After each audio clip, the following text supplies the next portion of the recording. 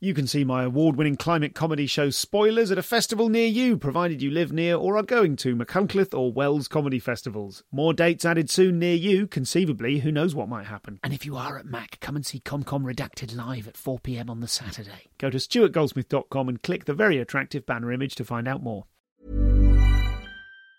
Even on a budget, quality is non-negotiable. That's why Quince is the place to score high-end essentials at 50 to 80% less than similar brands. Get your hands on buttery soft cashmere sweaters from just $60, Italian leather jackets, and so much more. And the best part about Quince, they exclusively partner with factories committed to safe, ethical, and responsible manufacturing. Elevate your style without the elevated price tag with Quince. Go to quince.com/upgrade for free shipping and 365-day returns.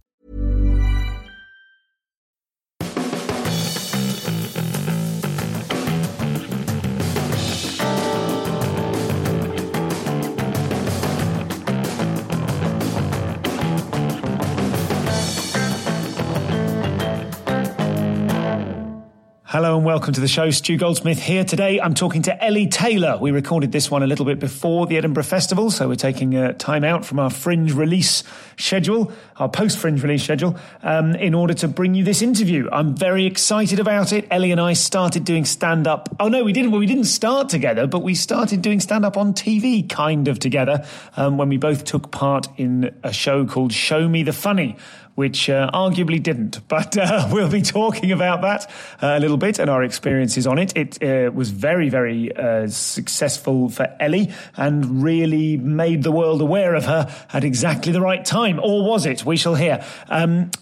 We shall hear. Who is he? Giles Brandreth. Anyway, the point is that this episode is coming out now because although I didn't prioritise it throughout Edinburgh, I wanted to kind of push and promo people who are on at the Edinburgh Festival.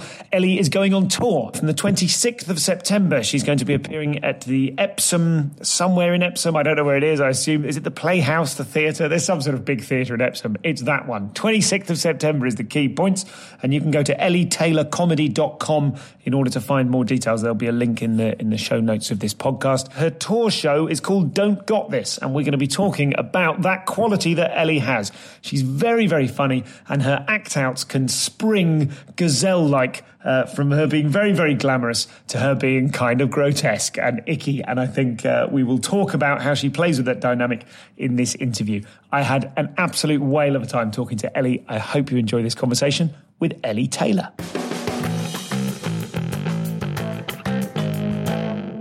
You said during Show Me the Funny, I talked about doing this podcast. Yes. So I remember, I can't remember on a train, me, you and Tiff Stevenson, and you were talking about you had this idea for this podcast where you'd interview other comics. And I was like, that sounds really interesting. Like, as a new comic, I was like, I'd love to, I'd listen to that. Let's talk about that. We never get to talk about it on this, and I don't like talking about it myself, but I didn't very much enjoy it. Did you? For the benefit of people who are not familiar with this, I've described it once or twice before. Tell us what it was in your I would describe it, I would say it was like an X Factor for comedy on ITV that no one watched. And it was hosted by Jason Mumford, and it was 10 of us, 10 comics. And each week we would have to sort of go to a specific situation or location. So one week we'd go to Liverpool, one week we'd hang out with soldiers. And you'd hang out with that group of people for a few days, and then you'd write. The premise was the comedians would write 5 minutes new material and then perform it in front of those people, so Liverpudlian women or soldiers, in front of a panel of judges. Now, when I say that, if I had to do that now, I would shit myself. Okay. But because I'd only be going less than a year. I was still in a full-time job. I'd never been paid for a job, and I quit my job to do this show. And the idea of the pressure, now knowing that how weird you would never do new material on television. Like, it was such a bonkers, weird, false format. That I would find it very scary. I mean, I was scared when I did it. I lost a lot of weight through pooping because it was terrifying. It was quite terrifying. But now I think, knowing what I know, it would be a different sort of terrifying. There'd be more sort of to lose. But I think because I was so new, I was lucky in that I got to play the underdog card, which I did, and it worked well. Yes, because you weren't even like a struggling new act. No. Or not struggling, but there were people on it who were in their first couple of years who had done the odd paid gig, who were sort of a comic now. Yeah, I'd never been paid. I was still, I quit my job in marketing. Someone just told me about these auditions on the circuit for this TV show. I was like, I'll give it a go. How many gigs had you done by that point? Oh, I can't remember now, but I would have been able to count them by number at that point. I had to sort of go. I had to can I have a long lunch break to go to this weird audition in the middle of the day, where in the comedy pub, you know, that near the comedy store, yes, pub, there was like a downstairs basement, and you had to do like 5 minutes topical material in the daytime. 2 other comedians doing this trial gig and some producers. It was awful, and then sort of these different stages of getting through to the show, and then having to make the decision of whether I should quit my job and do it, because I would have to have quit, for the time. The commitment. And what were you doing? What was your job in marketing at the time? Corporate marketing events for CNN, the news channel. So quite different. What does corporate marketing events entail? Like, what were you doing? Like organising trips, golf trips to Abu Dhabi for advertising clients. Okay. Organising parties, that kind of. Okay. So you were employed by CNN, so a job, not proper job. Proper job. So very different. So when I sort of sent out, Ellie's leaving. Oh, is she moving? Oh, she's going to do a TV show about being a stand-up comedian. Everyone was like, where has this come from? I think everyone thought I was bananas. Apart from my family. My family didn't. And my boyfriend at the time, he's now my husband, they were really cool about it. He's always really backed me for some reason. He's always had way more confidence in my abilities than I have. And he's always, when I started, so I basically did my first gig because I'd started going out with him, and he was 10 years older than me, and, an international correspondent, and, really successful and, cool and older and, all of those things. And I was just sort of a silly little girl who worked in marketing. So I thought, I'll try some stand-up. I did 1 gig, and he was like, oh, that's really cool. You should do that again. And I just thought I'd do 1 gig, tick it off the list sort of thing. But just to sort of impress him, I carried on doing it. What an origin! Yeah, I know. It's nuts, isn't it? But what a message to give to my daughter. Just choose your career by impressing a man. But yeah, so when it came to having to quit my job, he always was like, for him, it's always been an absolute no-brainer that, of course, I should go into stand-up, which is mental. But he's great. He's still like that now. Did you have, when you said tick it off, did you have any kind of designs on comedy as a younger kid? Did you have any, were you funny? Yeah, well, you sort of, I think you obviously have different roles with the different friendship groups or different tribes that you hang around with. Within my family, I was always considered the funny one. Since I was little, Ellie's so funny, she's so silly. And in what? Because she was silly. Silly. Tell us about funny Ellie the kid. Silly. What was so it that you were? I'm the youngest. It's me and my sister. I've got an elder sister who's 4 years older than me, and apparently I was always funny. And maybe I don't know. Maybe I've lived up to that because that's what was projected onto me. I don't know. But my mum would always say, like, if I was a bit naughty and I get sent upstairs, I would come downstairs and do something funny, like I'd put a pillow on my head and walk in backwards, like just, to try and shake things up a bit, I suppose, to shift the mood. And my mum's very silly, and I think that silliness was always really encouraged with me at home. But no, I never had designs on stand-up. I've always performed, I've always acted, and I've always really enjoyed writing silly things, funny things, but I never put them together until I saw a friend of mine. So I was probably 22, 23, and I saw... older, but it was older than that, probably about 25 then. And I saw a friend of mine do stand-up, and I'd been to university with her, and we'd done the same course, and we'd been in the same plays. And I thought, if you can do that, I can do that. It never occurred to me before as something that I could do. So from that moment, I put my name down, and then I wrote my set, and then I did it. But I think I'd been to 1 comedy night. I think one stand-up live comedy night, and it was in the downstairs of the Thistle Hotel in Leicester Square. Was that an Inky Jones night? Yes. All him, all night, and that was my only experience of live comedy. Okay. Never really watched that much. Like now, I look back and I'm just it's so arrogant, but I suppose it's more maybe more ignorant. I don't know that I thought I could do it when I hadn't really seen any of it. It's inventing it for yourself is a really it's not good way to in start. A way, the slate is clean, isn't it? So, but yeah, it's a very odd way into it all.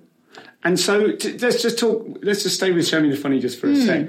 One of the frustrations I had was that I kept wanting to say to the judges, who were professional comedians, you wouldn't do this. Yeah. You wouldn't do new stuff. And you kind of touched on it there. Yeah. But that sort of, that naivety that you had, like you said, you were able to be the underdog, and you were also, were you scared of it? Were you scared of the challenge of doing it? Or did you feel like, I've got nothing to lose? I think I felt a bit of both. I suppose I was smart enough to know to play on the underdog card and very much use that. And I did. Because, I've seen enough reality TV to be aware of anything you say in the talking heads. Like, just, you're always on. If there's a microphone on you, you are always on. So just be aware of that. That's really interesting. I had seen next to no reality TV. If I were to do it again now, having watched 11 seasons of Drag Race, I wouldn't do it. But if I did, it'd be a very different approach. Yeah, and I suppose, I can't remember, but I imagine my husband, who's worked in TV forever, probably would have given me a good pep talk or two beforehand as well. So you went into it with a sense of playing the game. I knew you have to create your narrative to some point, and the narrative was kind of there in that, and it was genuine. I hadn't really done any gigs, didn't really know what I was doing, so but I don't know. Sometimes I wonder if I did have it easier or harder, because I knew other people. The premise was new material. Yes, twice now that you've said it wasn't about new material. The premise was. The premise was new material, and that's the thing. Now, I had to play by the rules because I had no material. I couldn't use. I didn't have years. I had nothing. So every week I genuinely did do new material. And only in hindsight now I'm like, well, of course the others wouldn't have the whole time. You'd be an idiot if you've got all these bankers that you wouldn't roll out. I was that idiot. To me, it was incredibly important that we did the challenge by the rules. And then it was like, and right. I remember a conversation, actually. We had a conversation in Liverpool with the producers, and they were like, well, you can use... And you were like, hang on, that's not what the show's about. That's not what we signed up to, yeah. But still at that point, I'm like, well, I still don't have anything, so I can't... Sure. I can't sort of flout those rules, so I don't have anything. So a clean slate, like a blank slate rather, the ingenue and an understanding of narrative that you have to create. Maybe I'm making myself seem more clever than I am. I think maybe in hindsight I'm building it. I don't know. But I think in my head I think I was quite aware. Just knowing that everything you say while the camera's rolling could be used, even if you stop for a second and kind of do an aside. Yeah. Just knowing that is an enormous... I mean, it doesn't mean you're Machiavellian. So it doesn't mean you're pulling the strings or anything. Just to know that, I think, is really important.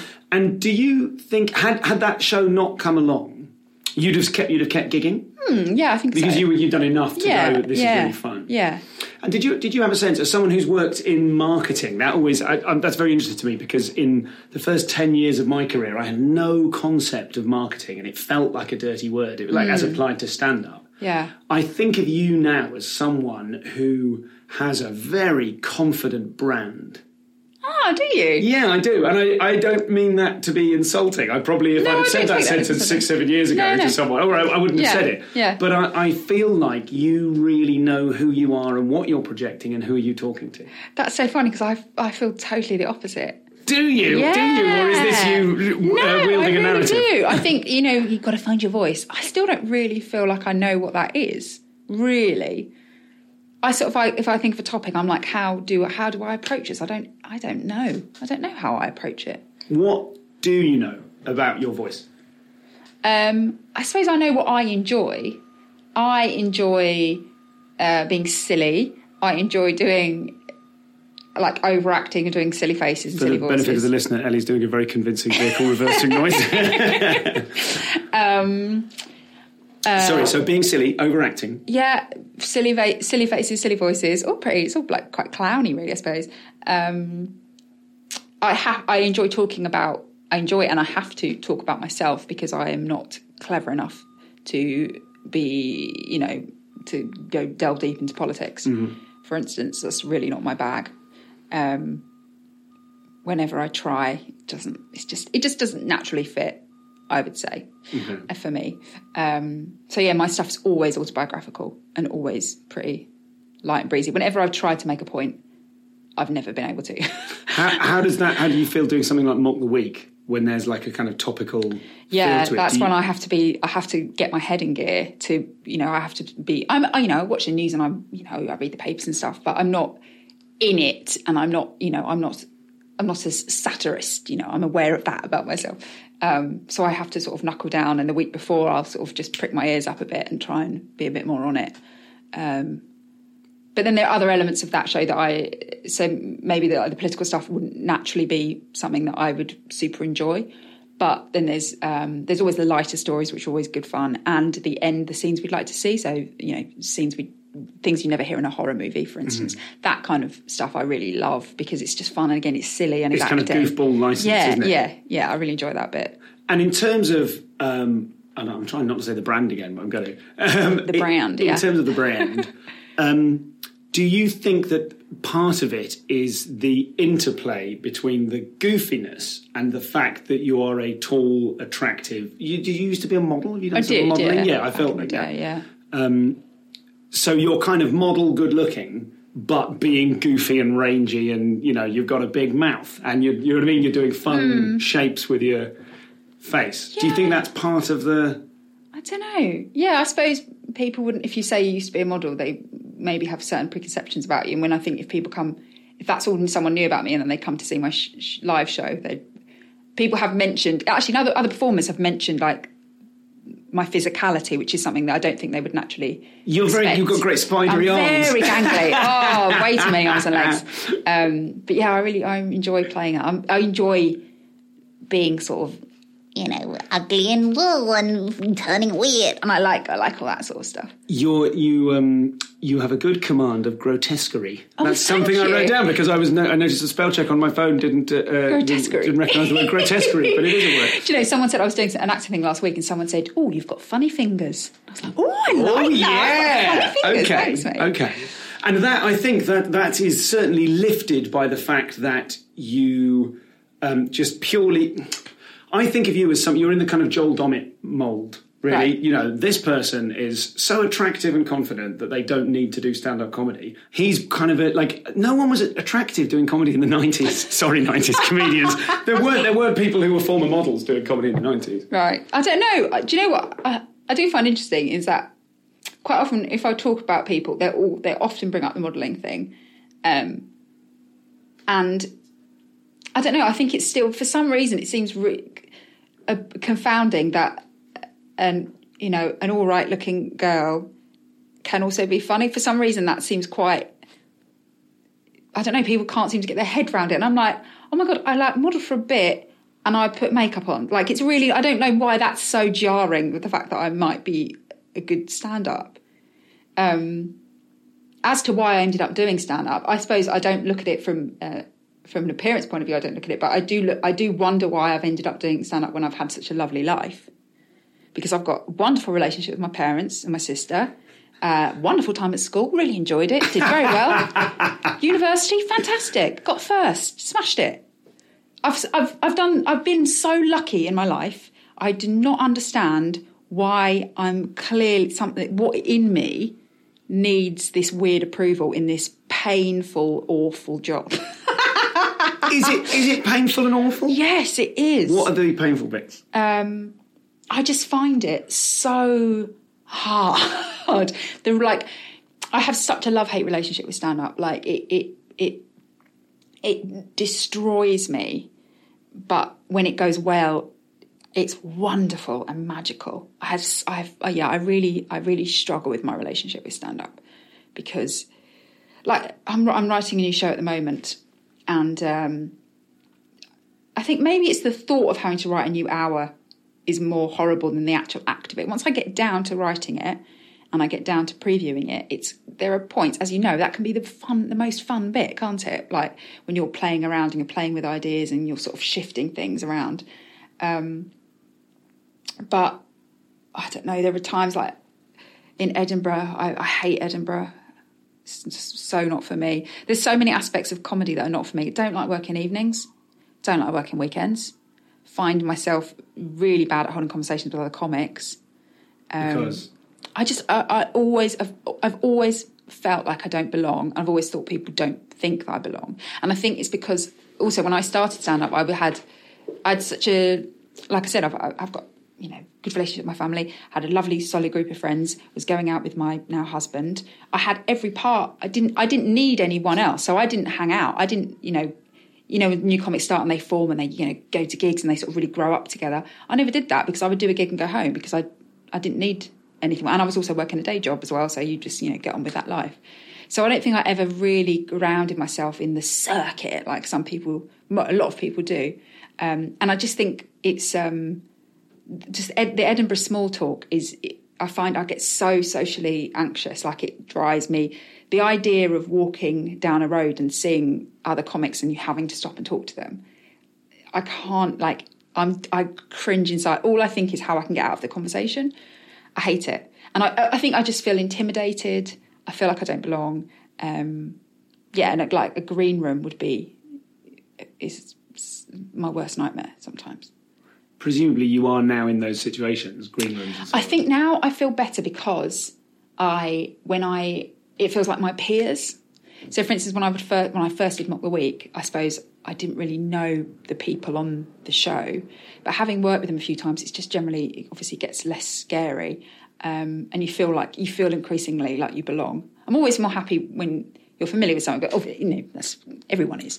But yeah, I find that aspect of comedy tricky, the people. Is that because comedians are broadly awful? No, I wouldn't like to say that. I mean, some of them are, but parts of every group are awful. I think it's my insecurities, and I think when I get in, I don't know, like a car share with people talking about, do you remember that Bill Hicks bit about whatever, and that Monty Python sketch. And I'm like, like I've said, I just sort of burst into comedy so I could show off to my husband. I don't have this encyclopedic knowledge, and I feel like I don't have anything to offer in that regard. So I just sort of sit there mute, thinking, oh God.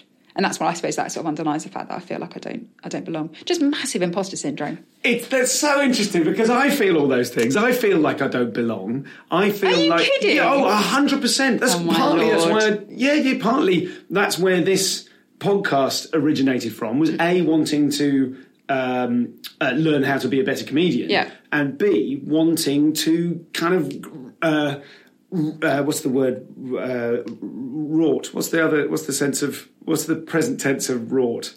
Don't know. It can't be right, can it?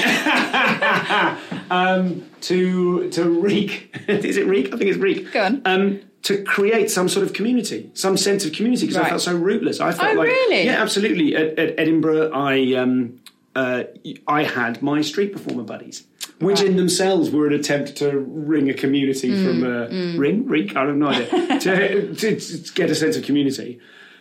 And that's really interesting. But I feel some of those things that you're talking about, the social anxiety. I think all of us, most of us feel like imposters, surely. Where do you think that comes from in your case, as someone who had a great family life and a great schooling and all the rest of it? If it's because I think generally in life I'm quite socially anxious. So that's just sort of a natural effect of that. But also, I wonder if it's because the way I went into comedy, because I got onto telly very quickly, before I was ready, I was getting booked for gigs after Show Me the Funny. Not like amazing ones, but ones I wasn't ready to do yet. I remember getting booked a few months after that, getting booked to do half an hour corporate. Like, as we've established, I had no material. So God knows what I said. I wouldn't want to do a half an hour corporate now. And I've been going 9 years. So it was that kind of thing. I suppose that maybe knocked me back a bit because I was doing things before you're ready is not good. And were you crashing and burning in them, or were you getting Not always, but sometimes I did, and it really shook me. It really did. Like I remember I did. I got booked to do 8 out of 10 cats quite early on, and to be fair, actually, I went through the proper audition process, and I did all the the run throughs and stuff. But I got to the live show, and my agent, I was like, I said, "Oh, other people get writers. Do I need writers?" And they actually, that's not true. I don't think they said that. Basically, no one told me that other people get writers. Maybe you should get a writer if it's your first panel show. No one told me that. So I which just sounds so stupid now, but I went and I didn't, other people had stuff prepared. I had stuff prepared, but it was all stuff that I'd written, which was fine. But I didn't have any other help.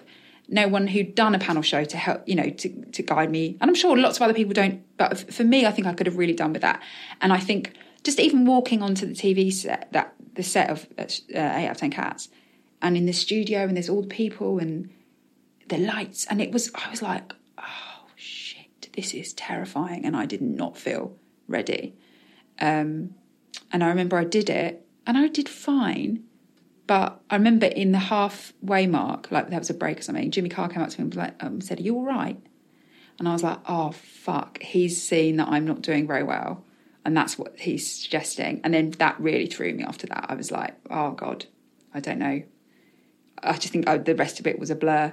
And that kind of thing really scarred me.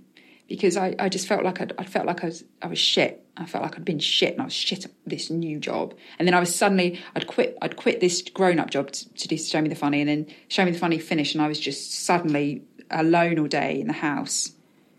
I didn't know what to do. And now I'm lucky enough that I work a lot, so I'm not sitting around in my pants all the time. But at that point, I didn't have the work coming in. I was just there, like hoping that it would do. I think I got a bit depressed at that point because it was very different going from a 9 to 5 to suddenly being a stand-up comedian when I'd never been paid for a gig.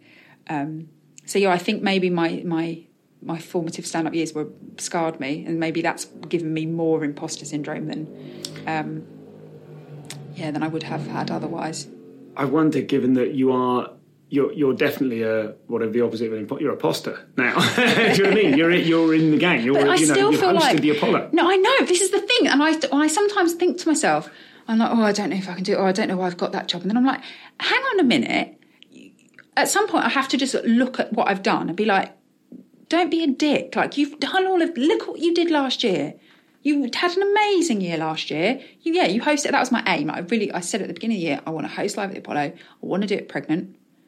That was my aim, and I did it, and it went really well. But sometimes I just had a great year, and I just. Sometimes I forget that, and you sort of lose where you are in the day-to-day, or you have a bad, I did a preview, didn't go well, I'm an awful job, I can't do this, I just want to work in Cafe Nero. And then I do have to remind myself, I think everyone could do with that, just looking back on your past achievements. There's sometimes I go to do, I give out Gold Duke of Edinburgh awards. Why do I do that? So I can take my family to Buckingham Palace? Sure. But when you're there and you're giving out awards to these teenagers who are very disappointed you're not someone from Game of Thrones, you have to give a speech. And in the speech, the kids don't give a shit. But I always get quite emotional because I'm sort of speaking to kids who are like 18 to 20, and I sort of talk about...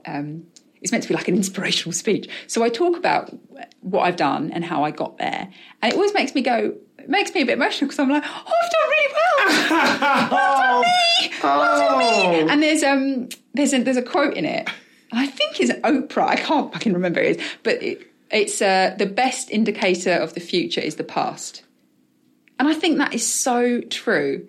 And I think if ever I have doubts about my abilities, I do just have to look and go, look at all the things you've done. You can do this.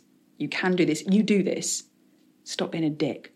But I also wonder if me panicking and flapping about my abilities is, my agent said this, maybe it's part of my process. Maybe I have to flap. Maybe I have to say, I can't do this, I can't do this, That's just a stage I have to go through before I get that all out of my system, and then I do it, and it's fine. Does that seem like a sort of life sentence, though? Yeah. Oh, it's part of my process. Yeah, sorry. Oh, good. So I'm going to feel like this every I think year. I told my husband that, and he was like, are you fucking kidding me? He despairs because he has to give me the same sort of motivational talks, just on repeat. And I think he can't bear my worry and flapping and anxiety, and he's just like, I don't know where it comes from. Just get a grip and get on with it. Poor guy. It's quite horrible being married to a comic, I think. No comment. So this is Ellie. As I said, her tour starts on the 26th of September, so go to ellietaylorcomedy.com to find out everything you need to know about that. It's going to be all over the place, predominantly in the south, but she is going as far north as Salford, Cambridge and Norwich. Now, I've got some tour details for you, my sweet friends. The second leg of my tour of End Of, which is the Edinburgh show from 2018, which will be on tour in most instances with a second half with a bunch of new material in it, some of it from Primer, some of it even newer than that. I am going on tour to the following places. The 2nd of October, I'm at the Glasgow Stand. I love it. The 5th of October, I'm at the Edinburgh Stand. I love it equally. The 5th of October, I'm also... No, I'm not. No, that's a typo. On the 6th of October, I'm in Aberdeen. They're 2 hours and 40 minutes away by train. It would be... impressive if I managed to do both. Glasgow Stand, Edinburgh Stand, Aberdeen Comedy Festival. Can't wait for that. On the 11th of October, I'm back at the Northampton Royal and Derngate. It's been sold out every time I've done it. I love that little room so much. Please come and see us if you're anywhere near Northampton. I always have a load of fun there. The Teignmouth Pavilions, the 25th of October. I've never done a tour show there before, but someone has a gig there, and I did it recently, and I walked off, and it was one of those ones where I probably, in the notes on, I record all the shows, and then I'll name them afterwards, things like, a smasher, or you should listen back to it, there was one good gag, or, oh God, delete this immediately. And I think I probably wrote something after a gig in Teignmouth that was entitled something like, "This is why you wanted to be a comedian." I mean, it was really... If anything, my expectations for the gig at Teignmouth Pavilions on the 25th of October are way too high, and I can only disappoint both you and myself. I can't wait for that. Swindon Arts Centre on the 26th. That's always, that was lovely. I say always. I've done it precisely once, and it was great. Nottingham Glee on the 4th of November. Birmingham Glee on the 5th of November. They're both loads of fun. I am back at my spiritual home, the Comedy Box, at the Hen and Chicken in Bristol on the 8th of November. On the 4th of December, it's my other spiritual home. I've never had a bad gig at Aldershot. That's hexed that one. I'll be at the West End Centre on the 4th of December. And then at the Pound Arts Centre, lovely little theatre in Corsham, on the 25th of January next year. And then on the 1st of February, the Newcastle Stand. We're pinging all around the place here, but we're fitting it in around some other fun things. And then the 2nd of October, the Glasgow Stand. Now, that's come up twice, which makes me think one of them's a mistake. In fact, ignore the first one. I'll take it off the website. I'm not at the Glasgow Stand until the 2nd of February. Jesus Christ. The 7th of February next year, the Farnham Maltings in the homeland of my wife, and which sounds like a musical. I should be appearing at the Farnham Maltings in the homeland of my wife. And finally, the last show is the 28th of February at Cambridge, at the Junction. Now, if you saw me last time I toured at the Cambridge Junction, we've sold it out 3 years running. I love performing there, and this year we're moving up to the big room. So please, Cambridge, come out in your droves. We've got lots of times to sell it, but if you are anywhere near Cambridge, or what's near Cambridge? Cambridgeshire? Norfolk-ish? I'm not going to Norwich, so if you want to see me, maybe Cambridge is your best choice. Basically, anyone near there, I'm now officially doing a big push for dates in Cambridge, because I don't want the move to the big room to represent anything other than a steady career incline. It would be a terrible shame if I ended up releasing a micro episode after that gig, the finale of the tour, entitled Hubris, Thy Name is Stuart. So listen, I can't wait. I'm so looking forward to all of those. I'm back in the office today. I had a fantastic Edinburgh Fringe. I had a great holiday with my family and my wife's family as well. And I'm just full of vim and so stoked about those dates, notwithstanding the confusion about when Glasgow is. Basically, comedianscomedian.com/tour. Get yourself to that. I won't tell you all of those dates and times again, but I'll remind you of that at the end of this episode. And also, please go and see Ellie on tour, because it's her we're talking about and to. Let's get back to Ellie Taylor. Life is full of what-ifs. Some awesome, like what if AI could fold your laundry? And some, well, less awesome, like what if you have unexpected medical costs? United Healthcare can help get you covered with Health Protector Guard fixed indemnity insurance plans. They supplement your primary plan to help you manage out-of-pocket costs. No deductibles, no enrollment periods, and especially no more what-ifs. Visit UH1.com to find the Health Protector Guard plan for you. Many of us have those stubborn pounds that seem impossible to lose, no matter how good we eat or how hard we work out. My solution is PlushCare. PlushCare is a leading telehealth provider with doctors who are there for you day and night to partner with you in your weight loss journey. They can prescribe FDA-approved weight loss medications like Wegovy and Zepbound for those who qualify. Plus, they accept most insurance plans. To get started, visit plushcare.com/weight-loss. That's plushcare.com/weight-loss.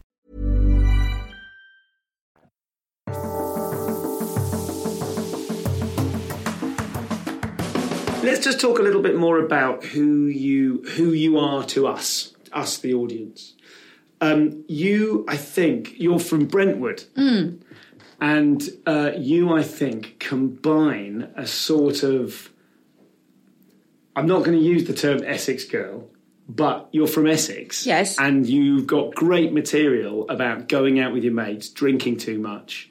Do you know what I mean? You've got, like, almost in the way that Mickey Flanagan combines, I'm erudite, but I'm also... a former Billingsgate Fish Market porter. Right. Do you know what I mean? There's like you can play to both audiences. Do you recognise in the people that come to see you? Do you recognise they are a particular type of person, or is it across the board? It's such a mix now because I've done so many different things and I do so many different things. It's a real mix. So I'll have people who used to watch Snog, Marry, Avoid, like a makeover show I did years ago. Then I'll have people who will have seen me on something like Apollo or the MASH Report or Radio 4 stuff.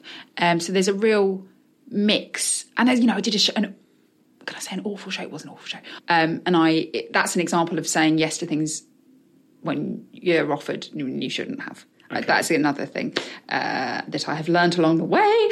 But you have learned that because you had the opportunity. Like whenever anyone says you shouldn't say yes to things, I remember Phil Jupiter saying, if you want to be on telly, you've got to be one of the people who's on telly. Yeah. So you've got to say yes to everything on telly because then you're one of the people that's on telly. Yeah, I get that. And people always say on your deathbed you'll regret the things you didn't do rather than the things you did. I don't know if that's true in regards to awful panel shows, but I forgot what we were talking about. You were talking about the audience. Oh yes, so yeah, a real mix of people. I think now it's interesting you say about going out and drinking with friends and stuff. I suppose that was probably from a few years ago, and now I think as a comic you have to sort of go through material like as you grow up. So you go initially, you sort of have to, everything gets washed out. So you do stuff about what you look like, where you come from, that gets washed away.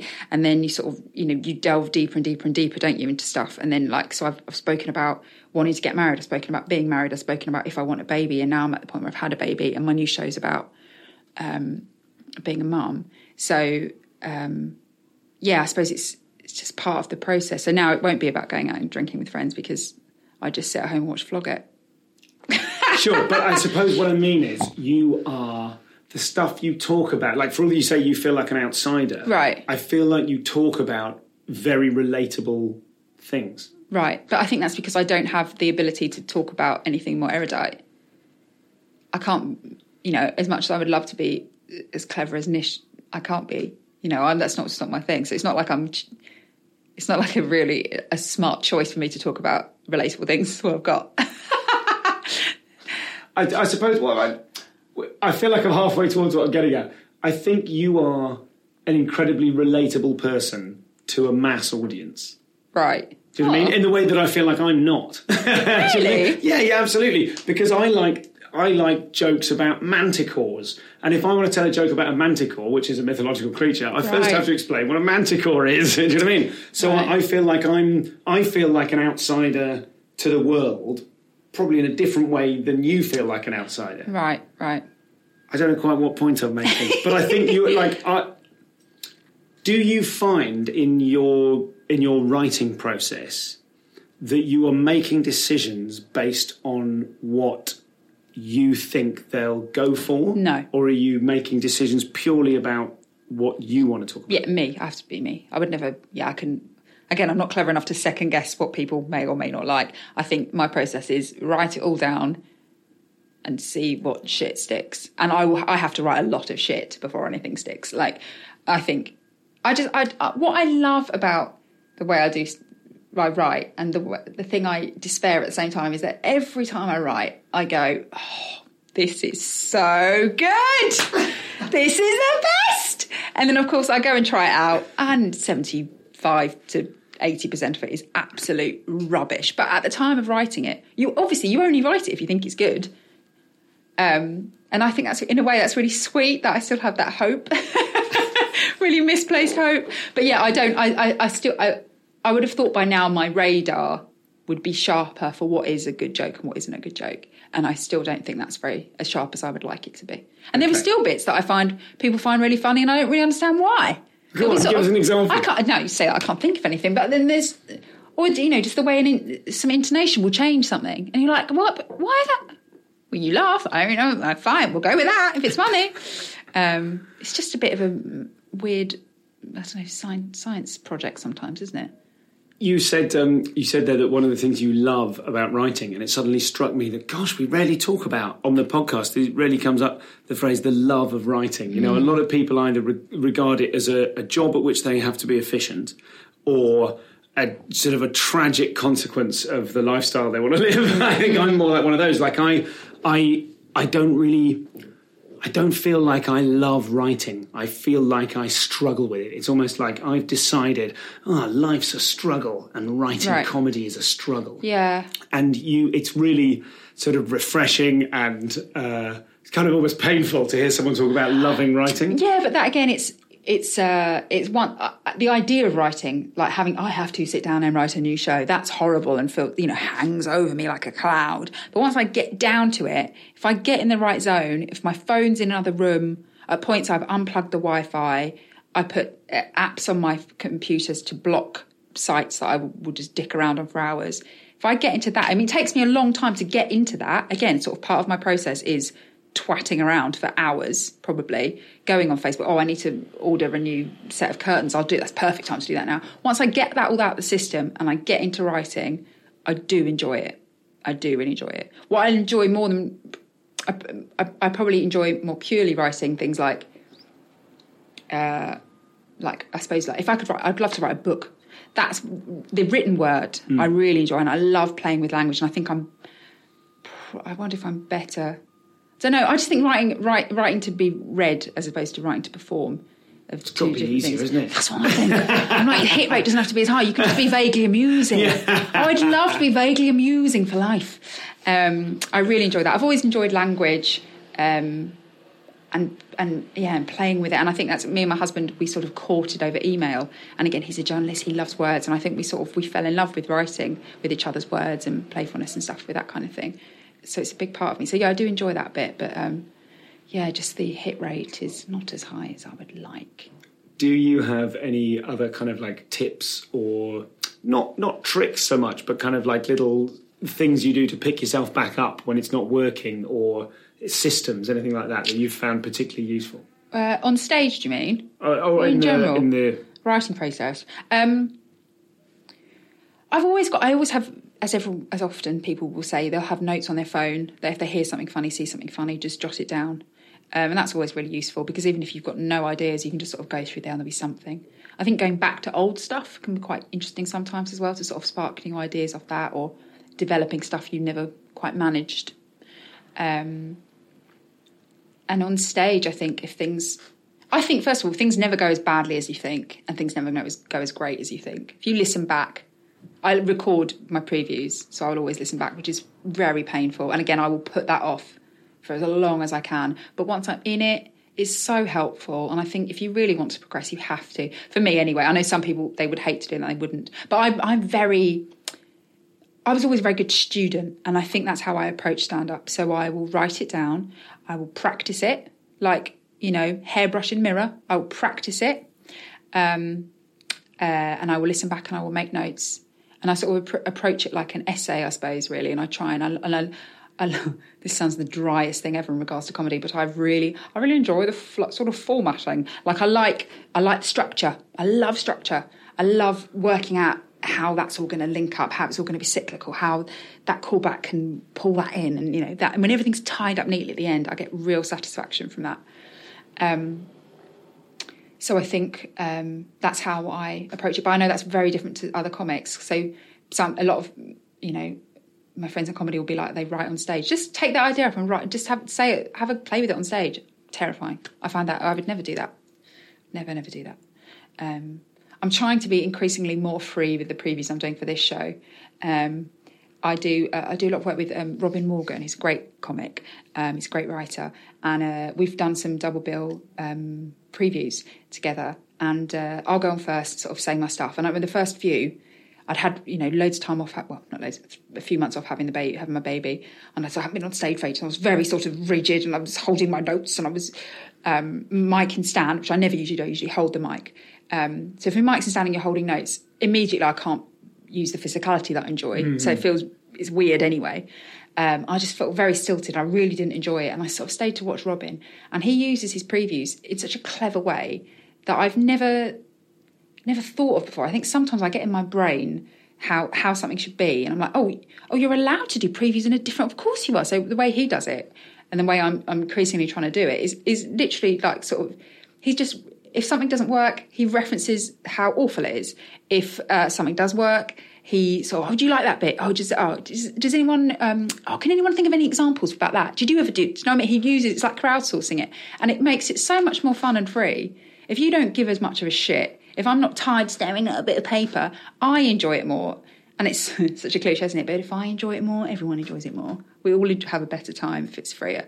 And they've been really joyful since I've tried to sort of stop being so anal about it. I've enjoyed it more. And I think I could probably try and do that a bit more in my stand-up life. I think I find I'm much freer on Instagram stories, which is something I really enjoy. If I could have a whole career out of dicking around on Instagram stories, that I would really enjoy.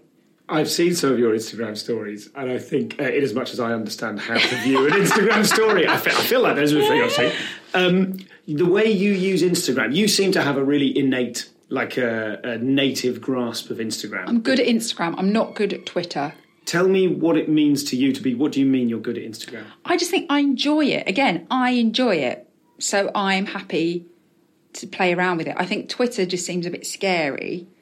And you just sort of, I don't want to get involved in that, thanks very much, too much. Instagram is just fun, and I feel like I can be silly. It encourages my silliness, and I enjoy it. I get a bit too into it sometimes, and I delete it off periodically just to give myself a break. I just really enjoy it. And I think it's a good way, it's a good, in a cynical way, it's a good marketing platform because it's literally you're shouting about yourself. But it's just a good way to engage with people. And I think you can see, it's funny, you can see the way I have it set up because I'm a business or whatever on it. You can see how many people follow you and how many people unfollow you. And when I first got that, I used to get a bit disheartened. I did that post and 47 people unfollowed me. But then I increasingly just try and think of it as it's just streamlining. So the people who stay with you really want to hear your stuff and see your stuff. Yeah. Because when I had my baby, for a while when I was at home, I did a lot of stuff about having a baby because... guess what? That's what I was doing. You know what I mean? I had nothing else. So I felt a bit like, oh God, am I doing too much baby stuff? And I'm like, no, this is your life. If people don't like it, they'll unfollow you, and that's fine. It's like if you send out a mail shot to your mailing list and loads of people unsubscribe, and you just think that's great. You don't want to be marketing to people who aren't interested in listening to you. So I try and think of it like that now. Something else I've noticed, just having a quick glance over your Instagram feed, is that there is a really interesting and... I suppose, very contemporary thing going on at the moment of you being very glamorous and sparkling on TV or looking great in things, and then kind of like no makeup, no filter kind of stuff of you being really real. And I think that's a part of your persona that you wield really well. Do you know what I mean? Because there is some distance between those things. You can go, this is my public face, this is my private face. Yeah. And there's a big difference between them. Yeah. And I suppose that's what the internet feeds off. Yeah. Do you think? I think people increasingly like, what's the word? Well, things that are genuine. So if I don't have makeup on every day and I look like shit a lot of the time, and I'm not going to... I'd say 80% of my Instagram stories are in my red fleecy dressing gown. That's just what it is. And I like that stuff. I don't care if people see me. I'm not that bothered about. Well, I'm not bothered about the brand of being a glamorous lady on the telly, because I'm not that most of my life. That's the absolute exception when I have fake eyelashes on. I'm very happy not to not pretend that that's real the whole time. But do you think that's the brand, isn't it? That's a successful thing on Instagram, is to go, hey guys, I'm not inverted commas the brand. Right, I'm right. real. Oh, right. Do you know what I mean? That's the brand. Yeah, and I don't mean that in a disingenuous way, but I think that the brand is, I am a sassy, girl in the world with fake eyelashes. Yeah. And also, this is... Did you say fake eyelashes? I don't know. I did. How dare you? Accusing you. But I'm also revealing beneath that. It's actually, guys, it's just me. It's like almost like with one... You're turning to the camera on one side and going, hello, world. Right. And then you're turning to Instagram on the other side and saying, hello, world. Right. And that's the brand nowadays. Right. Do you think... Yeah, maybe. I hadn't really thought about it like that. I suppose I hadn't thought about that bit of me being relatable as... Because that's what you do on stage as well. You come on looking super glam in your glitzy top, and then you do a kind of spider leggy kind of like, do you mean like that grotesquerie, or talking about that stuff you did about having a pap smear. Oh right, which is again, it's like one of those things I can't really imagine a British comic talking about that 20 years ago. Right, yeah. You feel like a very contemporary comedian, right? In that you are attractive and TV ready and kind of. I don't just mean TV ready, but I mean you're glamorous, is that I think what I'm saying, in a way that not that many other, I suppose it's Catherine Ryan, and who are the other kind of glamour-puss female comedians? Well, I think they all, us women have to glam up annoyingly for telly a lot of the time. I just remember where some of this comes from. During Show Me the Funny, we had a conversation about, you were given feedback by a judge about needing to dress down. Do you remember that? Yeah, or someone said I wouldn't wear... Yeah, well, I wore heels. I can't remember who it was. It's one of the celebrity judges, or whoever they were, said... Yeah. I can't remember what it was. Something came up, but I remember us talking about it because I think someone had said, if you want to get... you don't want to intimidate the women in the audience by being too attractive. Right. And you were going to, justifiably have the hump with them. Right. Yeah, I can't remember. I remember, I think it was Jo Brown said that she was worried about my heel. I was wearing high heels. Okay. I think that was what that was. But yeah, I mean, women dressing for stand-up is another whole different kettle of fish. I've gone through stages where I've actively tried to dress down, and then now, if I'm at a tour show, I'll dress up because I'm like, it's a night out. Why wouldn't you dress? I don't know. It's a whole another load of bollocks, isn't it? I just think there are still differences for men and women in the business, and and I don't know. Like I said, I think it's funny that people focus on how I look, why that's even such a big topic in regards to whenever I talk to anyone. I think that's weird, and I think that all the girls on telly dress up. Everyone always looks gorgeous on Mock the Week because they've had hair and makeup and they have to go and buy a nice outfit because you have to. It's just you can't spray a shirt because it's just different pressures. And Sarah Pascoe always looks gorgeous, and Tiff Stevenson, Angela Barnes always looks lovely. Like everyone has to put on the slap because you're going on telly. It's really annoying when you have to buy a new outfit.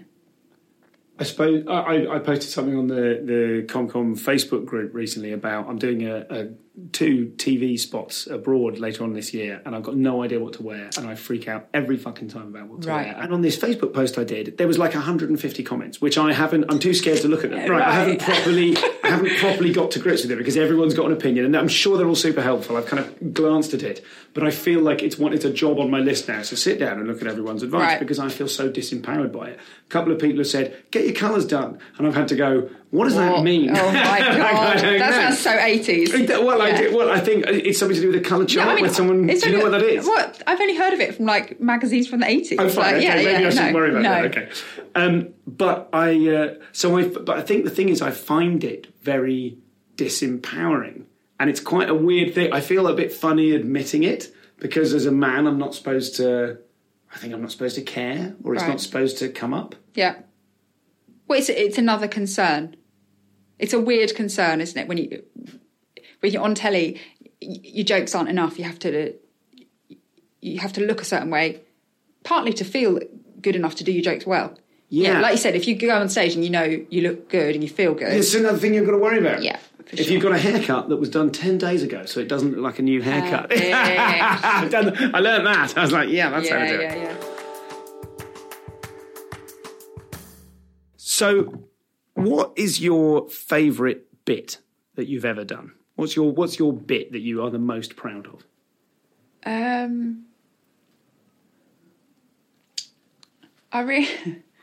I really like the ending to my last show, which was my last show was all about whether I should have a child or not, and I felt it was really cute. I thought it was really sweet and quite moving for me. Again, this is like me talking to myself. I thought it was really moving, and it just had loads of callbacks. I love an ending with shitloads of callbacks, so I found it very satisfying.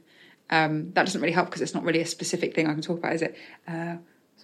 But it was satisfying in that kind of homework kind of way. Yeah, I suppose I did like the smear test bit that you spoke about earlier. I liked because it had a point for once, kind of loosely, and it was funny. I do like sort of kind of making people feel a bit uncomfortable. I enjoy that bit. Why? I don't know. I usually pick on a guy in the audience and through the way through the show that they're the person they're my stooge. I just enjoy that. I mean, it's power. I don't know, just being mean, isn't it? But it's always quite good. It's not mean. It's playful. But I do enjoy that. And I've always enjoyed. I did a bit actually in my last show about. I read out the comments that people had put under my Apollo set or once I'd done on telly, and they're just the comments are. I mean, I think, it's not that bad.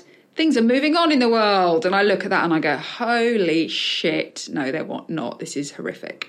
So, yeah, I try not to look at those. But, yeah, I did a bit where I sort of read out. I mean, it's a bit arguably hacked to read out comments, that kind of thing. But it always worked really well. And I found it really funny and quite cathartic, I suppose. Because it's kind of using someone's ammunition again. It's like throwing the grenade back before it goes off. Yeah, just the shit people would write. That was always quite funny. And was that, in fact, I might have seen that bit. Was it about the comments underneath the viral baby? Oh, no, that was a different one. Yeah, that was a good one. So I did a bit about the non-motherhood challenge. So instead of putting up 4 photos that make you proud to be a mum, this is before I was a mum, I did 4 photos that made me proud not to be a mother. And it was just me cuddling wine, basically. And sort of dissecting that's really good. It's funny, isn't it? I get real satisfaction from when you get a lovely bit. I did a bit in my new show I'm working on at the moment, which it's very. All I can think about is I've just had a baby. Well, she's 7 months old now, so it's so difficult. I'm desperately trying to think of things that aren't baby related because I don't want the whole show to be about that. So I'm desperately trying to think of extra tangents. But there's some funny stuff happens to you when you had a baby. I had to the story that I really like at the moment that I'm working on is I had to express milk, so pump my boobs on a plane. And that happening next to a guy and the questions he was asking, just really funny. And I enjoy that. And that's all sort of coming together at the moment. And I'm trying to see how much you can sort of stretch it, how much you can get out of it. I enjoy that. That's a real satisfaction, that. And talk to me about the process of wringing all the bits out of... I think a lot of the time I worry about the truth. I'm like, well, that's not what happened initially. It's very truthful telling. And then it's like, take out that bit. It's just sort of... Just imagine take it to the nth degree, what could have happened. And I think sometimes I get a bit caught up in the truth. I think sometimes you have to be able to lie a bit or just imagine where it could have gone. Did you... There's a bit in your Netflix special. No, sorry, it's not Netflix. It was a bit on one of your Apollo sets when you were talking about having sex with your partner. And you said, in my defence, there was nothing on Netflix and I'd finished all the biscuits. Yeah. And it struck me, on my note that I said to myself, this is necessary, right? Like, I wonder if, because you are apparently a winner, because you're tall, attractive, powerful, and talking about sex, do you need to slightly undercut your winnerness by kind of pointing out, I've finished all the biscuits? All right. Do you know what I mean? Do you see what I'm getting at? Right. Yeah, I suppose I do like undercutting things. All I'm thinking of when you said that is my Netflix bit. I had to change it to be American because it was filmed in Canada, and it had to be international. So I think you would usually say, I had sex. There was nothing new on iPlayer, and I'd finished all the mini magnums, which is funnier, but didn't work. Yeah, that's so frustrating. And I was like, business. But yeah, to find something that translates was tricky. But what I mean is, there's the fun of undercutting an ideal. Yeah. But is there also, because you are apparently a winner? Do you feel like that's part of... Like, I think that's something you do on stage quite a lot, is that when you almost... It's not apologising for it, but there are some comedians who look like Daniel Kitson, right? And they look like unusual, and you can look at them as an audience and go, that person has suffered somehow. You know, I think most comedians, they will exude some sort of sense of life has done me wrong. Right. And then there are more and more comedians these days whereby they look like, hey, I had a great childhood.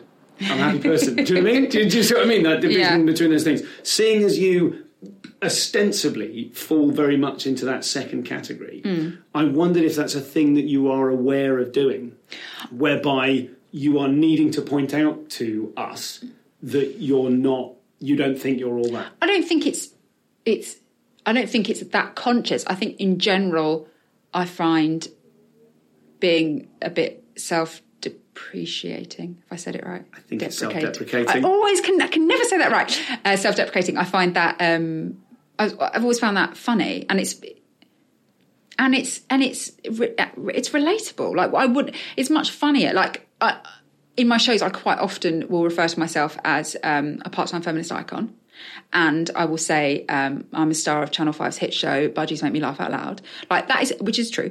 It's funnier me. How can that be true? Oh, Stuart, they pay the mortgage. So it's funnier me referencing that I've done Budgies Make Me Laugh Out Loud than it is saying on stage that I did a Netflix special. Do you know what I mean? Like it's that's funnier to show your vulnerability, to show the things that aren't the super shiny, starry things. I just think it's funnier. So why wouldn't you say it? And if I do mention things like when I did my last show, I was talking about comments, and it was Live at the Apollo, because I spoke about Live at the Apollo, but I would be like, oh my God, I can't believe you brought that up. Oh my God, it's so embarrassing. I don't want to talk about it. Oh, but I've got some time.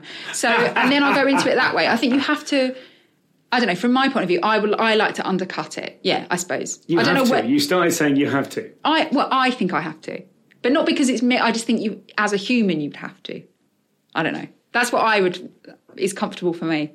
Maybe it is. It's like your body language now. Is that I don't want to talk about it. But that's weird, isn't it? I don't know. Maybe like, it all comes down to not feeling again like an outsider and stuff. I wanting to deflect it all. Don't look at me. Don't look at me. I'm shy. That sort of thing.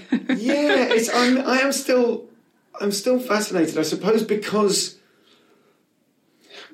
I feel like I sometimes look like a winner, or seem like one. You know, I don't mean a winner. I just mean one of life's winners. Do you know what I mean? The image I project is a nice man. Do you know what I mean? And that's not very useful for comedy purposes. Right. But I'm interested in. I never know why. You know, clearly I overanalyze everything, but I'm interested in why do I feel the need to do this? And I think from a similar position, like if you like, I know I have had mental health.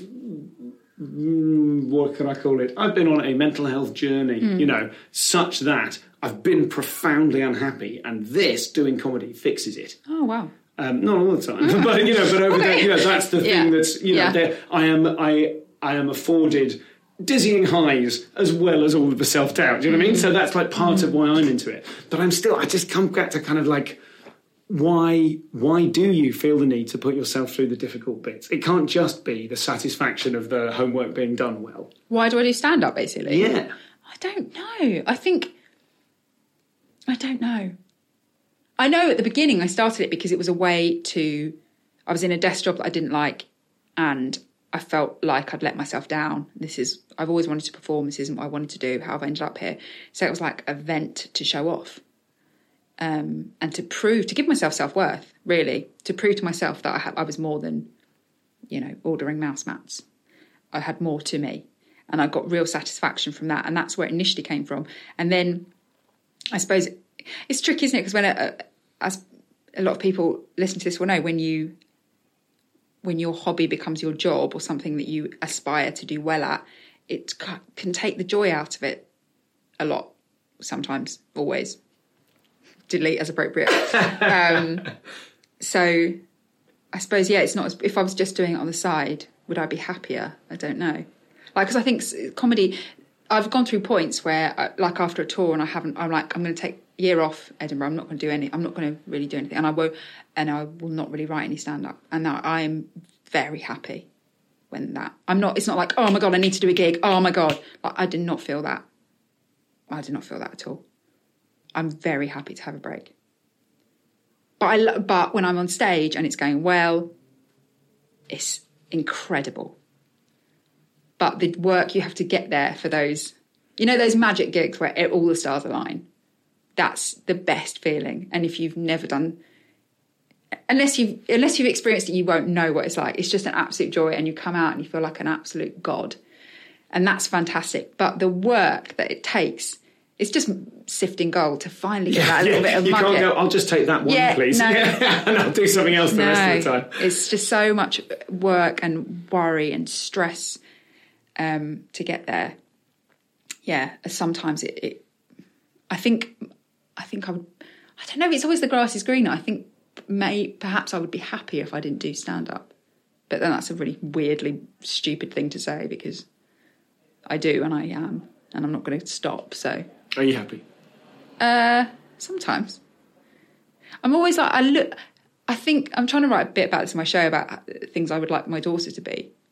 And I'm very negative. And people think that I'm quite chirpy, and I'm quite cheery on the outside. But inside, I feel a bit dead. Like I think I'm quite dark. And you wouldn't think it, right? You'd think, oh, she'd be fun on a night out. And I'm like, I'm not. Oh, no, you don't know. I can be quite blue and depressive quite a lot, and it's not. Go on. Yeah. And it's not what you'd necessarily think. So I think, and that again, that comes. I think a lot of the time I need to remind myself of the things that I have and how lucky I am in life. And I should be happier. Everything that I have, I should be way happier than I am. But I'm just a glass half empty person. I always have been. Always been a worrier since I was a child. Mum, I've got to get to school. I need to finish my work. Like, in primary school. What a dick. Like, I've always been really stressy and really anxious. It's just what I am. It's just what I am. Have you ever had any help for it? No. I go through periods of going, I should probably talk to someone, but I don't know what I'd talk about. I worry quite a bit. Oh, who gives a shit? It's not like it's not like I need to be medicated, I don't think. Or maybe I would take something and it would lift that bit of me. But my husband's like, you can fix it. It's just a mindset. And I'm like, it's not. I genuinely feel like it's hardwired in that this is who I am. This is my personality. Sorry, darling. But you're going to have to be giving me chirpy pep talks for the rest of my life, because this is what I am. But I really hope my daughter is not like that. I really hope she's positive. But then I wonder if I was positive, maybe I wouldn't have gone into stand-up, because I wouldn't have craved the approval. Oh, Stuart. Who knows? We've gone down a strange road. I mean, all of this is I'm finding all of this very relatable. And I think that's, the craving the approval, the anxiety, the worry. Like I was a terribly worried kid, worrying about stuff that now is like, what a dick. Right. God, yeah. Far more so. When I talk about mental health, it's far less to do with actual depression. Yeah. The depression always came at the sort of the moments when the worrying became overbearing, like I couldn't do anything but when the worrying became chronic. Right. But those, pep talks for the rest of your life. Again, my wife at this point would be nodding, looking out the window. Yeah. Is there? I don't know. Whenever the interviews get into this kind of territory, I always feel like saying, but you can get help for that. You can get less. You can worry less. That what you're describing is a thing. You're not the only person who've gone through that. Of course, yeah. And people have. I mean, from the point of view of, there's a lot of help and books have been written about how to stop people chronically worrying about stuff. Mm-hmm. But you're not going to get around to it. Can't be arsed, mate. Got to flog it to watch. No, I think maybe I will do it at some point. Get around to doing it. I think I am so fortunate. One of my best friends used to live with her. She would always say, when we were ever blue, she would say, "How lucky are we that we have teeth? We are so lucky we have teeth." I'm like, if you look at the little tiny things, you're like, yeah, we are lucky to have teeth, yeah. And I am lucky to have a nice husband and a healthy baby and a lovely family and really shiny hair, Stuart. I'm not going to lie about it. So there are many things I should be grateful for, and I think I should try and be. I think I need to actively try and be a bit happier. Such a great answer to the question, are you happy? Yeah. I need to actively try and be a bit... Today I will be happy. What do you want from comedy? What do you want to be doing in 20 years? Do you know, I have no idea. I was talking about this to someone the other day, and I said, I don't. They were like, what's your aim? I'm like, I don't really know. And I said back at them, what's your aim? And they were like, well, I've kind of done all the things that I really wanted to do. And I thought, I've never thought about it like that. And in a way, I think I kind of have. Like to host Live at the Apollo was really big for me. And it really felt like a real moment, a real thing. And I think that, and Netflix, done a Netflix special. I've been a main part in a sitcom. I've toured to like places, nice places. They've sold out. People have come, bought tickets. That still blows my mind. People buy tickets to spend the evening with you. It's incredible. So in a way, I've kind of done everything that I wanted. So I don't know what I want now. And that's, I think, sometimes tricky for me. I don't know if it's harder or easier to know. If you know exactly what you want, is it easier to be able to struggle to go for that goal? Or is it, I don't know, if it's more beneficial to me to be like floaty and sort of see what happens. I've always just said, and I started out saying, I just want to earn a living showing off. And that's what I've done. What will happen in the future, you think, well, you're not always going to be, I was going to say the hot young thing. I'm already absolutely not the hot young thing. But you're not always, there's always fresh blood coming through and we'll be flushed out of the system soon enough. So I suppose it's kind of making hay while the sun shines. And then I'll go and work in Cafe Nero. I had a final question after this one about what do you want? America? Question mark? I mean, Netflix special, right? Yeah. Opening doors, plans, move the family to America? Oh, I don't know. I've got an American representation now, which came off the back of Netflix.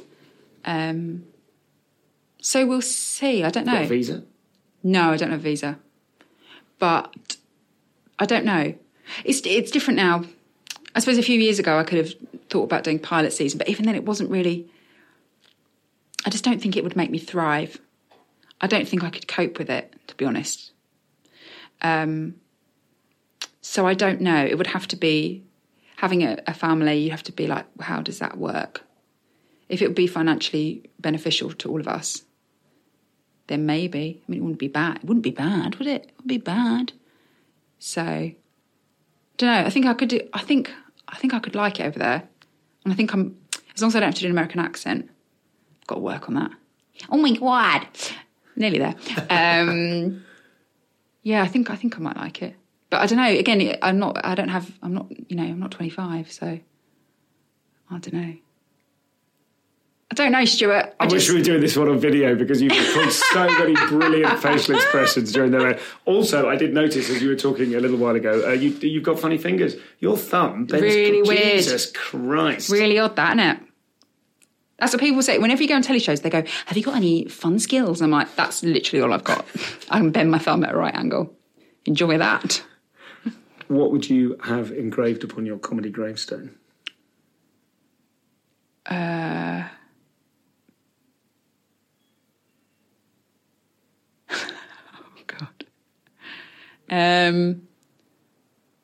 She was all right, wasn't she? Better than her heels suggested. Better than her heels suggested. Nice. Thanks, man.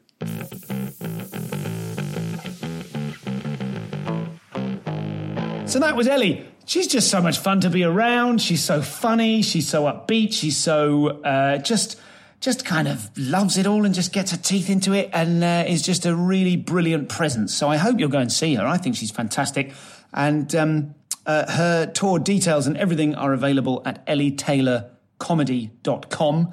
Thank you, Ellie, for coming on the show. A quick reminder to all of you that my own tour details, we'll resolve the Glasgow thing at some point. At some point, I'm in Glasgow, but whether it's the 2nd of October or the 2nd of January, I mean, it's oh no, I'm in the 1st of February. Christ, I'm falling apart. Our house is a building site at the moment, and I am 90% concrete dust. But go to comedianscomedian.com/tour if you'd like to see me at Edinburgh, Aberdeen, Northampton, Teignmouth, Swindon, Nottingham, Birmingham, Bristol, Aldershot, Corsham, Newcastle, Glasgow, Farnham, Cambridge, Darley-Dale, Measham and Droitwich. The DFS sale must end soon. Thanks to Nathan for producing the show. Thanks to Rob Smoughton for the music, Jake Crossland for the logging, and your podcast consultant, as ever, is Peter Dobbing. Although whether he listens to the show anymore, I don't know, to be honest. That's everything. I'll post Amble at you shortly. That's everything. Get in touch. info@comedianscomedian.com or at ComComPod on various social media, which I rarely check. But do join the Facebook group because I will be... join the Facebook group because it's a lovely corner of the internet, as we know. But also, if you are a member of the Insiders Club, which is permanently available for you to join at comedianscomedian.com/insiders, then what you will get hold of is the pilot. As soon as it's edited, I'm going to start editing it tomorrow. A sort of pilot... No, we're past the proof of concept stage. We've proved it. A pilot for a new narrative podcast, which I am doing. And it's pretty exciting. And I'm going to not release it. Or even launch it. I'm going to try it out on members of the Insiders Club and see what you all think of it. So there's never been a better time. What's the phrase for there's never been a better time to join something? If the implication is that each time I say that, it continues to get better. Like, there continues to be never a better time. Do you know what I mean? Like, the moments of which it could be... You get my point. Okay. I'll post Amble at you soon because this is already devolving. And as you can hear, the police are outside the door. Thanks to Ellie. Thanks for listening. Please feel free to continue sharing this podcast around to your nearest and dearest. And I'll speak to you soon. Bye-bye.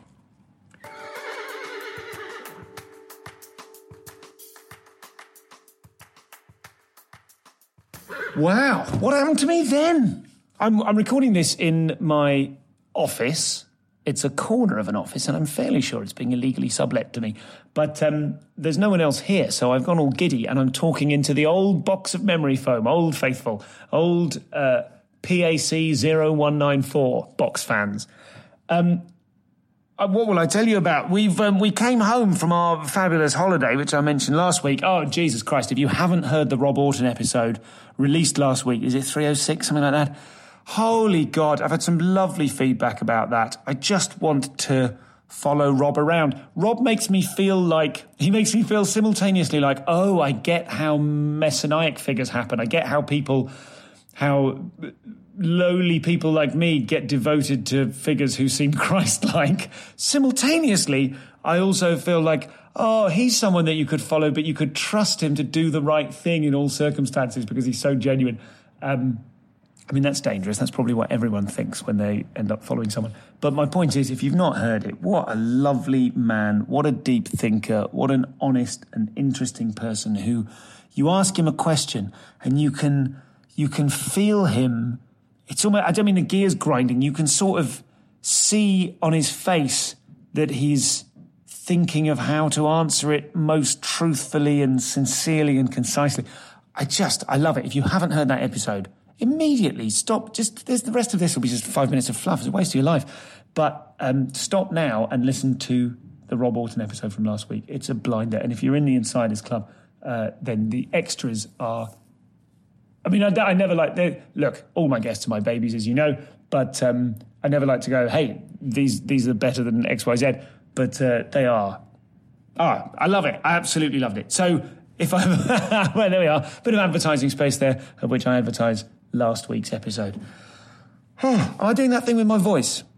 I feel like because I'm giddy and I've had coffee recently, that's it. You know, have you noticed this? Other comics, you'll be in a comedy club, you'll turn up, you'll introduce yourself to the tech, and the tech will go, oh, hello, mate, how you doing?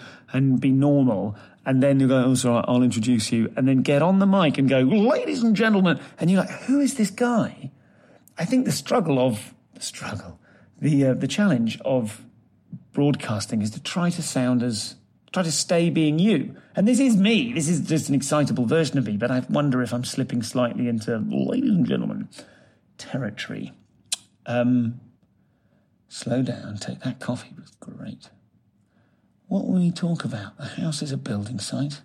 There's scaffolding up, but I trust the guys. And also, I know what I said last time to the scaffolders of yesteryear to make them get rid of their scaffolding, so I'm not unduly worried about it. My children are being wonderful, but who cares about that? I'm excited about the tour. I hope that didn't sound disingenuous when I ended up talking about all those different places, but I'm, what are we in, 4-5 years into touring?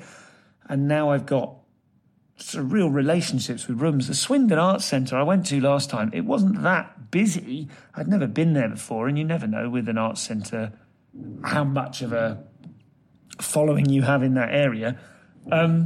But even though it wasn't full, it was so much fun. They just got it. It's just one of those ones where you just feel yourself going, like 2 minutes in, you're doing it, or 5 minutes in, I'm doing a little joke that makes me laugh. That probably if you don't laugh at it, you just consider it a detail. And 3 people really, or 4 people go, whoa, and that ripples.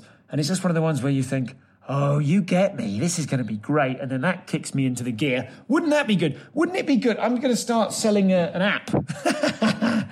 Some sort of app or reminder for comedians. You remember the idea me and Tom Allen had years ago about a little robot, sort of.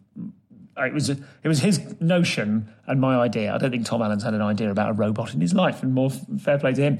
But just to have a little droid like the one that Luke Skywalker practices blindfold on, a little hovering spherical guy that would hover around your comedian head all day long, and when you unselfconsciously said a funny thing to a friend, it would just record it and then send it to you later on and go, are you doing that? Are you doing stuff on that? Well, similarly, wouldn't it be nice? Oh, for fuck's sake, I've forgotten my original point. I don't have enough of a memory now to segue, to do loops or tangents within what I'm saying alone in a room. It was an equivalent thing. I mean, I could listen back to this, but come on, I'm never going to do that. An equivalent thing. Oh, when you're... Yeah, that's it. So you would perform and you would have a spherical... It would need to be cloaked or invisible somehow. Just a little... I mean, it needn't be spherical, but the point is it's revolving around you like a satellite, like a little moon. It could be organic. And it would just whisper in you, they're loving this. And you'd be wonderful, because we all should be as good on any given moment as we are when our favourite joke that's often ignored in the set, like a little jokelet, suddenly gets a woof and you think, whoa, this is going to be great. Maybe the successful people are people who can kick themselves into the really successful people. They can kick themselves into, whoa, these guys love me. And then that puts them in that gear regardless of the evidence. It's delusion, isn't it? At the end of the day, it's all about delusion. That'll do. Will that do?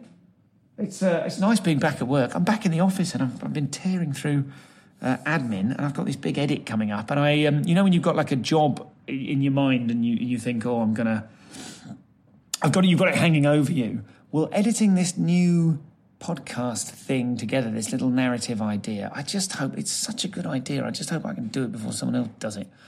But that's how I feel about everything. Hey, here's a thing. On the subject of that's how I feel about everything, 2 particularly interesting things happened. Interesting if you're interested in me and the things I think in my head. So let's call interesting. Whenever I regard something as interesting, let's assume, you and I, from now on, that it's in inverted commas, and if the sorts of things that interest me interest you, which is how language works, that's what it means to anyone.